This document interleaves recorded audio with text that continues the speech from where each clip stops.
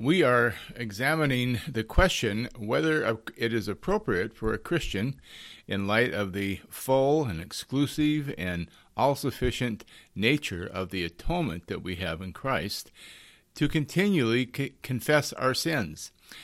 And we've discovered that this is something that we need to have a different framework for. It's not a matter of whether or not a Christian should confess their sins. Of course we should. The question is how and why.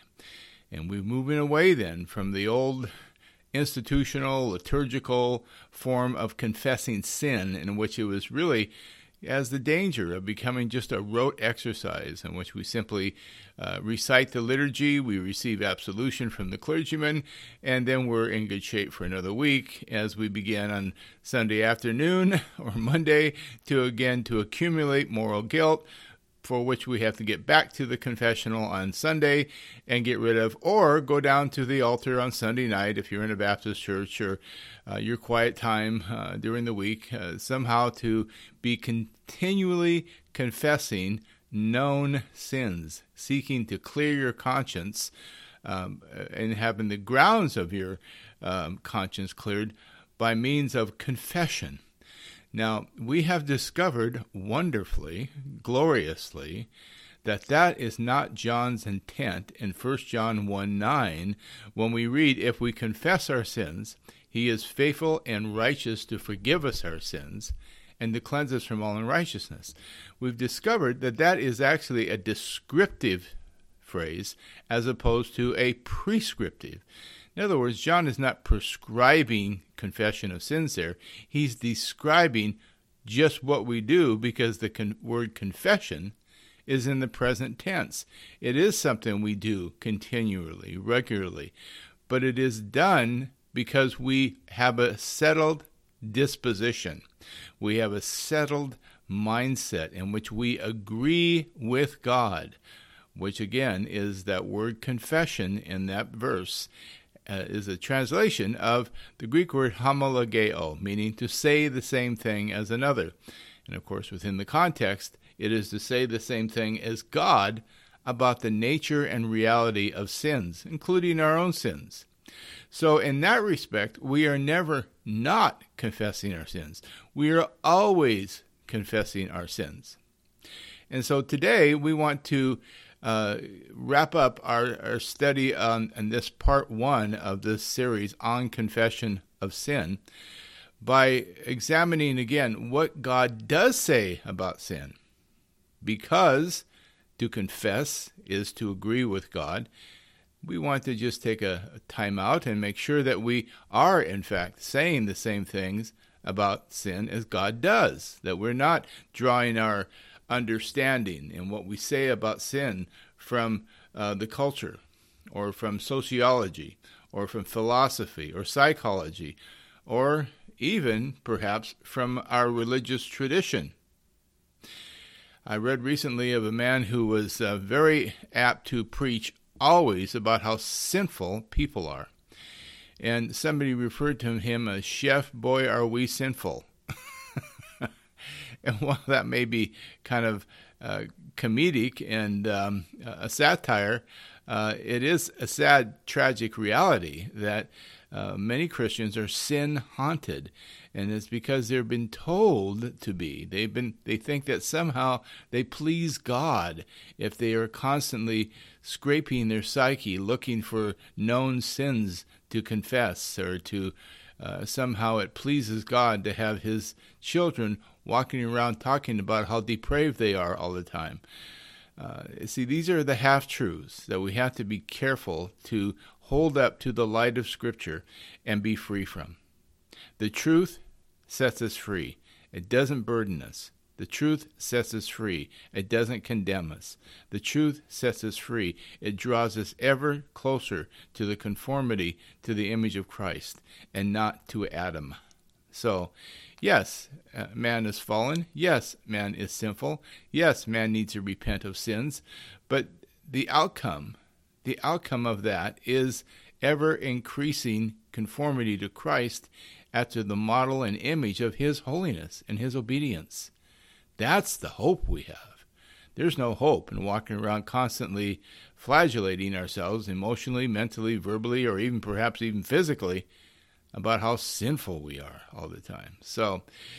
But we do want to say the same thing that God says about sin. And we did that recently in an episode where we talked about the fact that John is writing in 1 John 2, 1 through 2, so that we might not sin, that we may not sin, 1 John 2, 1.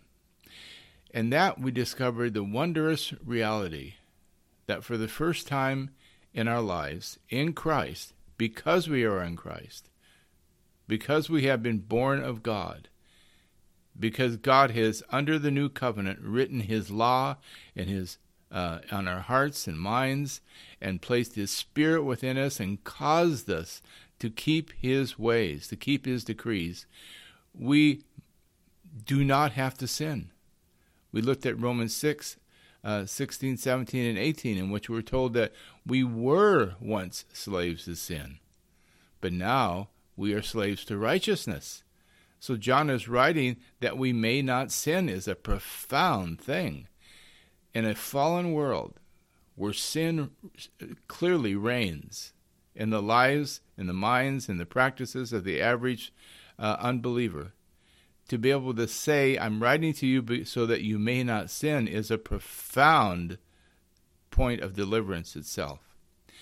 And then we discovered that John does give us this antidote. If anyone does sin, we are not to turn in on ourselves. We are not to look to ourselves. We are instead to look to Christ as our advocate with the Father. He is the righteous one. He is the satisfaction for our sins, and not for our sins only, but also for those of the whole world.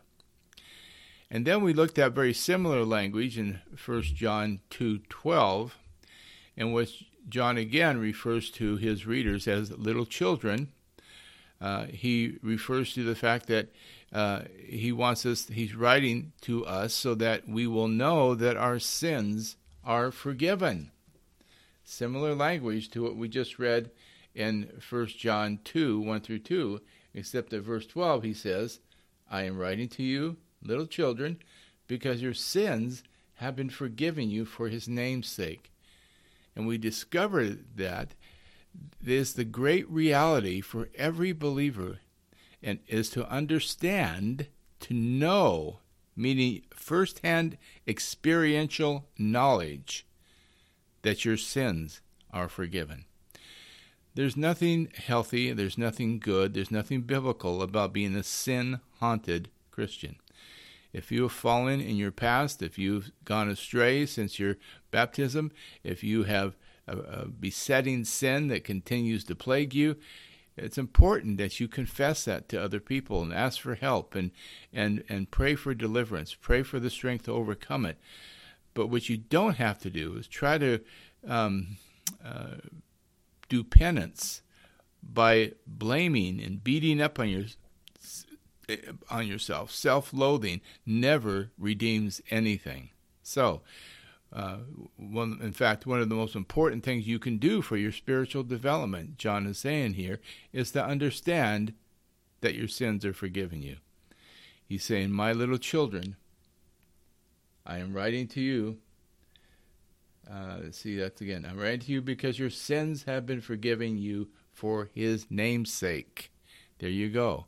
Your forgiveness is yours. The forgiveness of your sins is yours for his name's sake. Not because of anything you've done, not because of any sacraments or acts of penance that you've done. Your sins are forgiven. It's an aorist tense. It's done. It's an accomplished fact. And of course, that falls into line with the verses that in Hebrews that initially launched this study, Hebrews 10, 14, and 17, by way of reminder, for by one offering he has perfected for all time those who are being sanctified. So we are sanctified and we are being sanctified. And their sins and their lawless deeds I will remember no more. Let me put it this way. God is not nearly as mindful of your sins as you are. In many cases. If you're rather neurotic about it, if you're obsessing about it, you're approaching it from the wrong angle. God has dealt with the sin problem.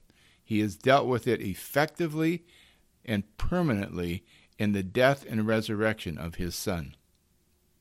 So the sin problem has been dealt with.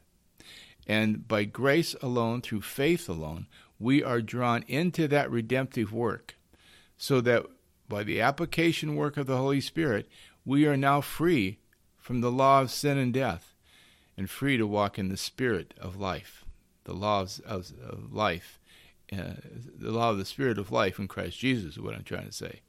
So, we have those 2 points, and so today I just want to wrap up with a couple of other points that we find in the letter of 1 John. So this is not, of course, an exhaustive study about what God says about sin, but since we're in 1 John, it would be remiss of us to not at least pause and consider what God does say about sin in this letter itself. So to do that, we'll start with 1 John chapter 3, verses 4 through 9. Let me read those verses to you. He says, quote, "Everyone who practices sin also does lawlessness, and sin is lawlessness. And you know that he was manifested in order to take away sins, and in him there is no sin. No one who abides in him sins. No one who sins has seen him or has come to know him. The one who sins is of the devil, because the devil sins from the beginning. Everyone who has been born of God does not sin, because his seed is in him.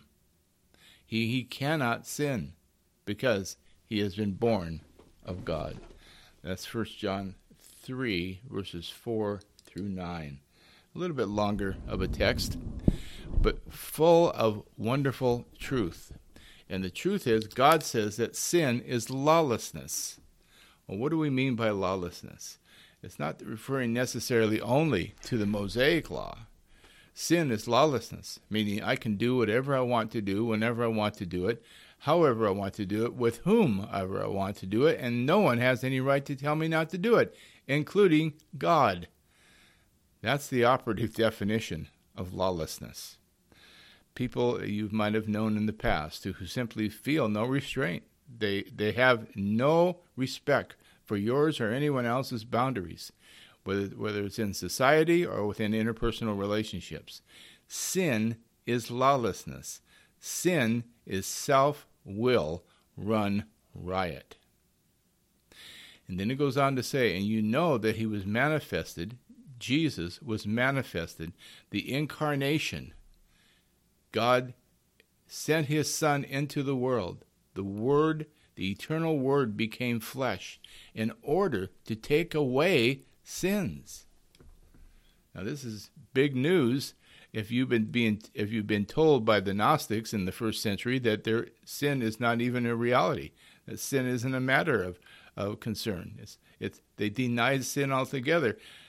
But rather, John is saying, no, sin's very real. I mean, you have to be deaf, dumb, and blind to not acknowledge the reality that something is definitely wrong within humanity. And the Bible calls that sin. And you know that he, Jesus, was manifested in order to take away sins. So 2 things immediately leap out to us. God is saying that sin is lawlessness. Sin is self-will run riot. And we should say the same thing about sin, as God says. And then we should also say that his Son was sent into the world, that he, the eternal Son, the Word became flesh in order to take away sins. And in him there is no sin. Think of that. In Christ, in his humanity, as well as his deity, of course, there is no sin. And so then John carries the natural, logical implications of that by saying no one who abides in him sins. No one who abides in him sins.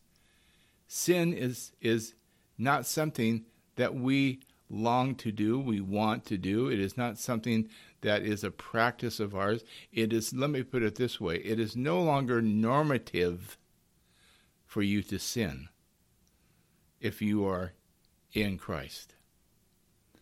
because there's no sin in him. And those who are in him then do not sin. No one who sins has seen him or has come to know him. Now, be careful here, because a surface reading of that last phrase will lead you to believe that John is endorsing or expecting some kind of sinless perfection out of the believer. And he's already conceded in 1 John 2, 1 through 2, that we do sin. It's never God's will that we sin. It's always destructive. And undealt with will lead always to death. And so there's nothing attractive about sin. We no longer live in the Adamic nature. We no longer live driven by the flesh and by sin. Our will is no longer in bondage to a fallen nature. Rather, we don't have to sin anymore. We just learned that, didn't we? So he's talking about here a practice, a way of life, a way of thinking again about sin. He's not saying if you sin, then it's clear evidence that you don't know God. Quite on the contrary. The sinner sins, and the Christian may sin as well. The difference is the Christian feels it, feels the violation, feels the grief of that, and the desire, the zeal even, to be free of it and to be done with it once and for all, to make a final amendment of life. So, everyone who has been born of God does not sin. Now, what he's saying there is that, again, it's not normative for those who have been born of the Spirit to sin. It is contrary to the new nature that is promised us under the new covenant, that God will take away the heart of stone and replace it with a heart of flesh, that he'll place his Spirit within you. He'll write his law on our hearts and our minds, so that it becomes no longer a matter of nature for us to sin. And indeed, it's a conflict. It's something contradictory to our nature for us to sin. That's what he's saying here. Everyone who has been born of God does not habitually sin, because his seed is in him, and he cannot sin, because he has been born of God. There's only two people in the world, two classes of people in the world: those who are in Adam and those who are in Christ. Those who are still dead in their trespasses and sins, and those who have been raised to new life or born of God. To be born of God is to receive a new nature, to become a partaker in the divine nature, 2 Peter 1:4. So the most important thing to remember here is that God is saying to you as a believer, and what you must begin to say to yourself and to those around you, and think of yourself as someone who no longer has to sin. You see that sin is lawlessness. Self-will run riot. And now, as a child of God in Christ, your will is to do the Father's will. Your will is to walk in obedience. You long to walk in obedience. You long to do God's will. You subject your will to God's will, and thus prove yourself to be a true child of God. No one who habitually, continually, without repentance sins is of God. Simple put, simply stated. So that's what God says. That's another thing that God says about sin that we need to integrate into our own thinking. That's another thing that God says about sin that we need to start saying the same thing as. So what does God say about sin here in 1 John 3, 4 through 9? He says that sin is self-will run riot. He says that his Son was sent into the world to take away sins, and in him there is no sin. And those who are in him do not habitually, chronically, unrepentantly continue in sin. Everyone who does that is of the devil. That's what the devil does. See, this is a matter of nature, folks. This is the beautiful thing and the sobering reality, that either you are partakers in the divine nature because you are in Christ, so sin becomes an alien thing to you. You no longer are attracted to sin. And if you sin, it's a conflict of your nature, and you grieve it, you have zeal to make amends, and you're done with it. But those who may profess to be in Christ and continually, chronically, habitually sin are proving themselves not to be born of God, but are of the devil. That's what God says, not me. That's what the apostle says, 1 John 3, 4 through 9. Well, let's look at one more. And that will come in this controversial and sometimes very scary verse in 1 John chapter 5, where he seems to be speaking here of an unforgivable sin. So this would be something for us to pause for a moment and make sure we listen very carefully. I know of very few Christians who have not suffered, at least momentarily, from this thought that they had committed the unforgivable sin. Many of us have, and many of us, especially early in our Christian life, because we had yet to be instructed, we had yet to be nurtured spiritually, were subject to that kind of thinking. But let's look at the text and see what John is really saying here. 1 John 5, 16 through 18. He says, if anyone sees his brother committing a sin not leading to death, he shall ask, and God will give him life to those who commit sin not leading to death. So that's the first thing. There is sin. Christians, tragically, as we just said, despite being in the conflict with their new nature, will sin. We are in a now and not yet status. We are now the children of God, but it has not yet been fully realized what we will be. And while we're in that not yet state, we are going to be subject to stumbling from time to time. We will violate another person. We will say or do something that's harsh or offending to another person, and we'll need to reconcile that. So there is sin not leading to death. There is a sin, however, leading to death. I do not say he should make requests for this. All unrighteousness is sin, he says, and there is a sin not leading to death. We know that no one who's been born of God sins. He's repeating what he said earlier in chapter 3. But he who was begotten of God keeps him, and the evil one does not touch him. So, what is this sin leading to death? Well, this is where context always saves us from our own thinking. When you are studying the Scripture, there's two things you can do. You can apply your own thinking, your own cultural standards, your own, perhaps your own neurosis, your own psychological and mental weaknesses to the text and come up with something that could be harmful to you. Or you can look to the context of the Scripture itself. Scripture always interprets Scripture. We don't have to become biblical scholars. We don't have to become Greek or Hebrew scholars. We do need, though, to practice the discipline of always reading the text within its context. And within the historical and literary and grammatical context of 1 John, what would be the sin leading unto death? That's the question. Well, we've discovered that the Gnostics, these early first century heretics, who weren't yet called Gnostics, we've come to call them that later, were those who denied the humanity of Christ. Remember, the Gnostics said that there was nothing good about the material world at all, including the human body. So they denied that Jesus had a human body. They denied the apostolic proclamation of the true incarnation with all of its redeeming implications. That is the sin leading to death. So this is very important to understand. The sin leading to death is the denial of the biblical Christ.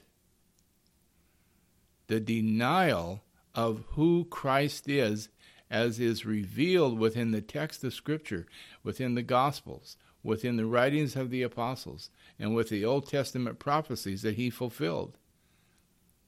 and of course, singular in its importance, is his humanity. Listen, if Christ did not become man, he could not redeem man. That's the point. Remember, he was manifested in order to take away sins. Well, if he never did, in fact, take on a human flesh, if he never did become fully human, though unblemished humanity, then he was not able to offer himself as our high priest in a sacrifice, an all-sufficient, exclusive, unique sacrifice, permanent sacrifice for sins. And if that's the case, then we are walking in a sin that's going to lead to death. Let me put it another way. The proclamation of the gospel, the proclamation of the truth of the gospel leads to life. The proclamation of the gospel of the true incarnation of Jesus Christ, with all its redeeming applications, leads you and I to life. John wrote his gospel, in fact, that we might have life. So he's writing to us that we, too, in his letters, that we might have life. The reverse implication of that being that if we deny the apostolic proclamation of the true incarnation with all of its redeeming applications and implications, then we are sinning a sin leading to death. Now, he tells us we ought not pray for that. In other words, such teaching leads to death and not spiritual enlightenment as the false prophets taught. To deny the humanity of Christ is to deny the atonement, and to deny the atonement is to sin leading to death. So the believer is not to have fellowship with such teachers, nor to pray for them in the same manner as we would for a fellow believer. Prayer is an essential part of fellowship, isn't it? Just like caring for one another, very practical with our human needs, and caring for the poor, and caring for the weak, and the widow, and the orphan, for spending time together, listening and hearing the Word of God proclaimed, and studying the Bible together. All these things that we do in fellowship, at the heart of that is our praying together.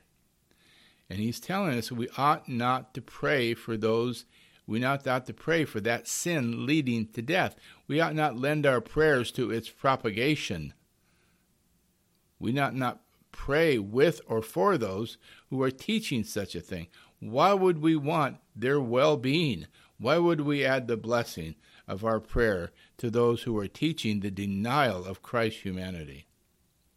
So the believer is not to have fellowship with such teachers, nor to pray for them in the same way as we would a fellow believer. In other words, we must not normalize and affirm false teaching by associating with them by prayer.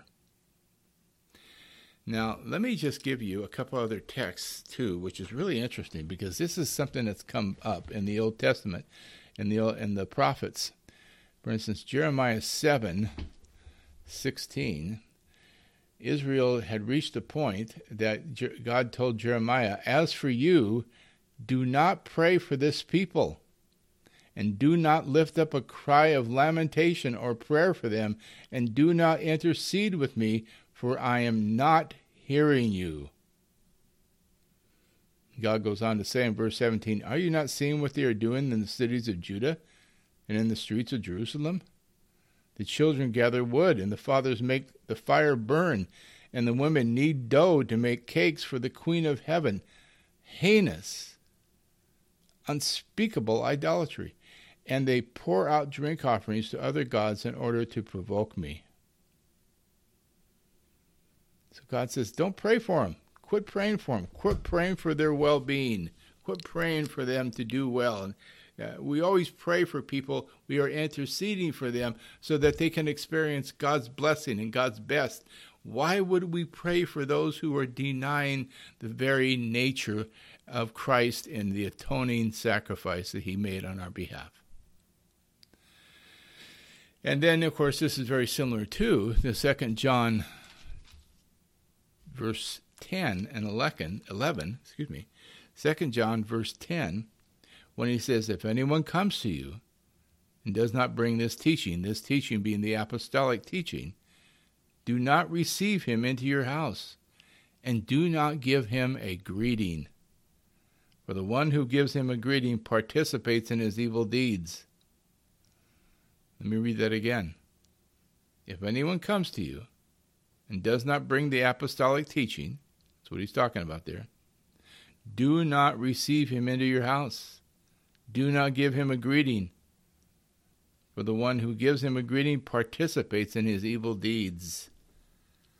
Do not receive these teachers. Do not even give them a greeting. And do not pray with them or for them. In other words, mark and avoid them altogether. Only God can deal with them effectively, not us. We can't talk anybody out of their false teaching.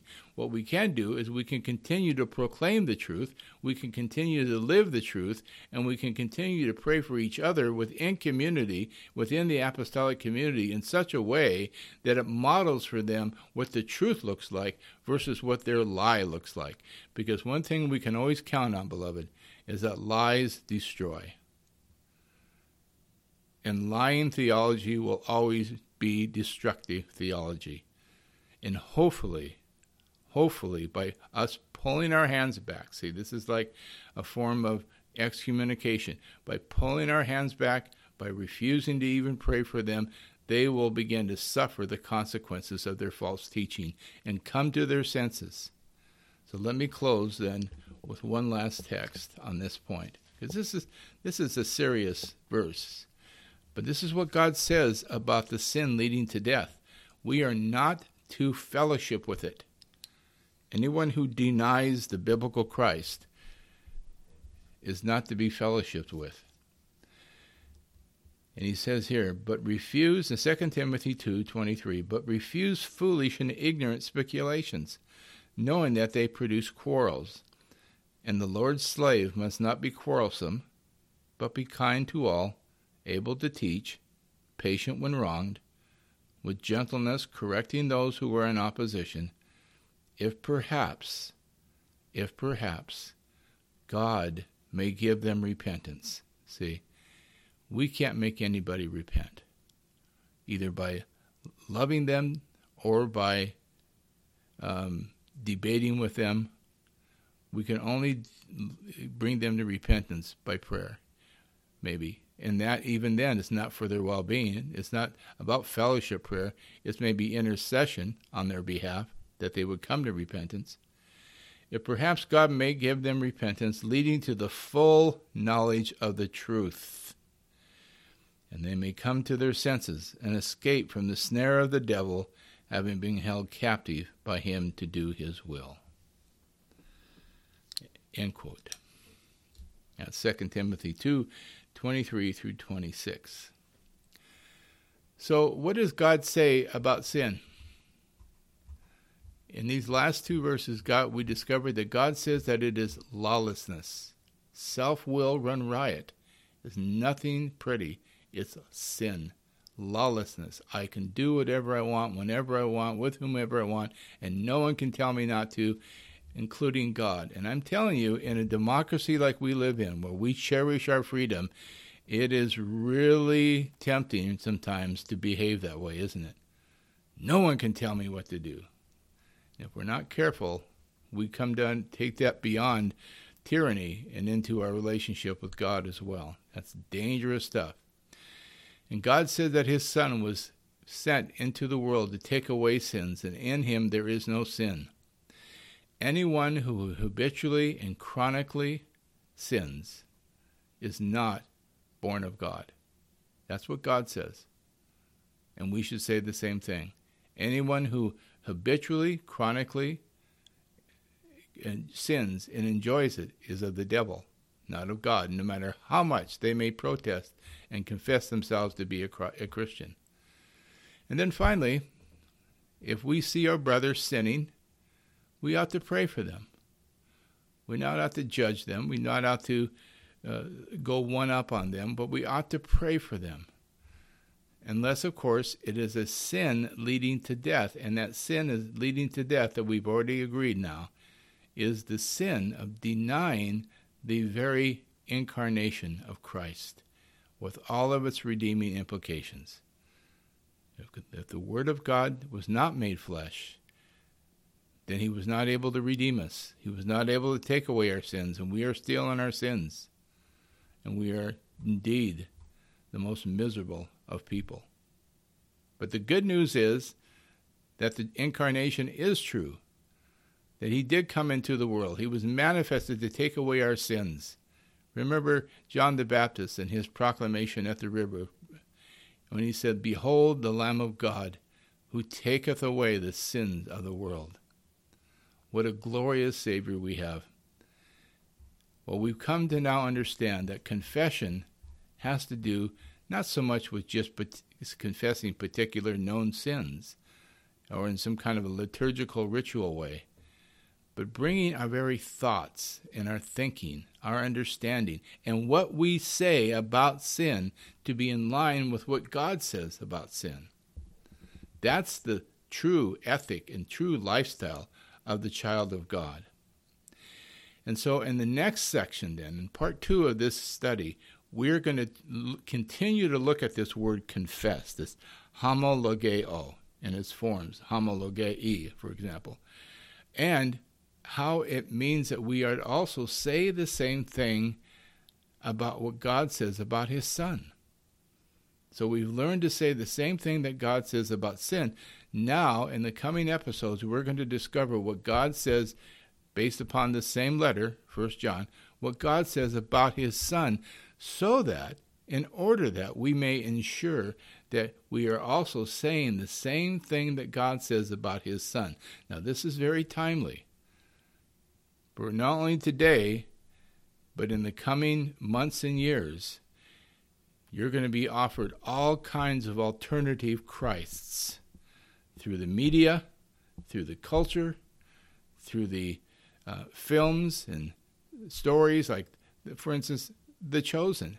That is simply an alternative view of Christ being offered to you that's apart and beyond the biblical text.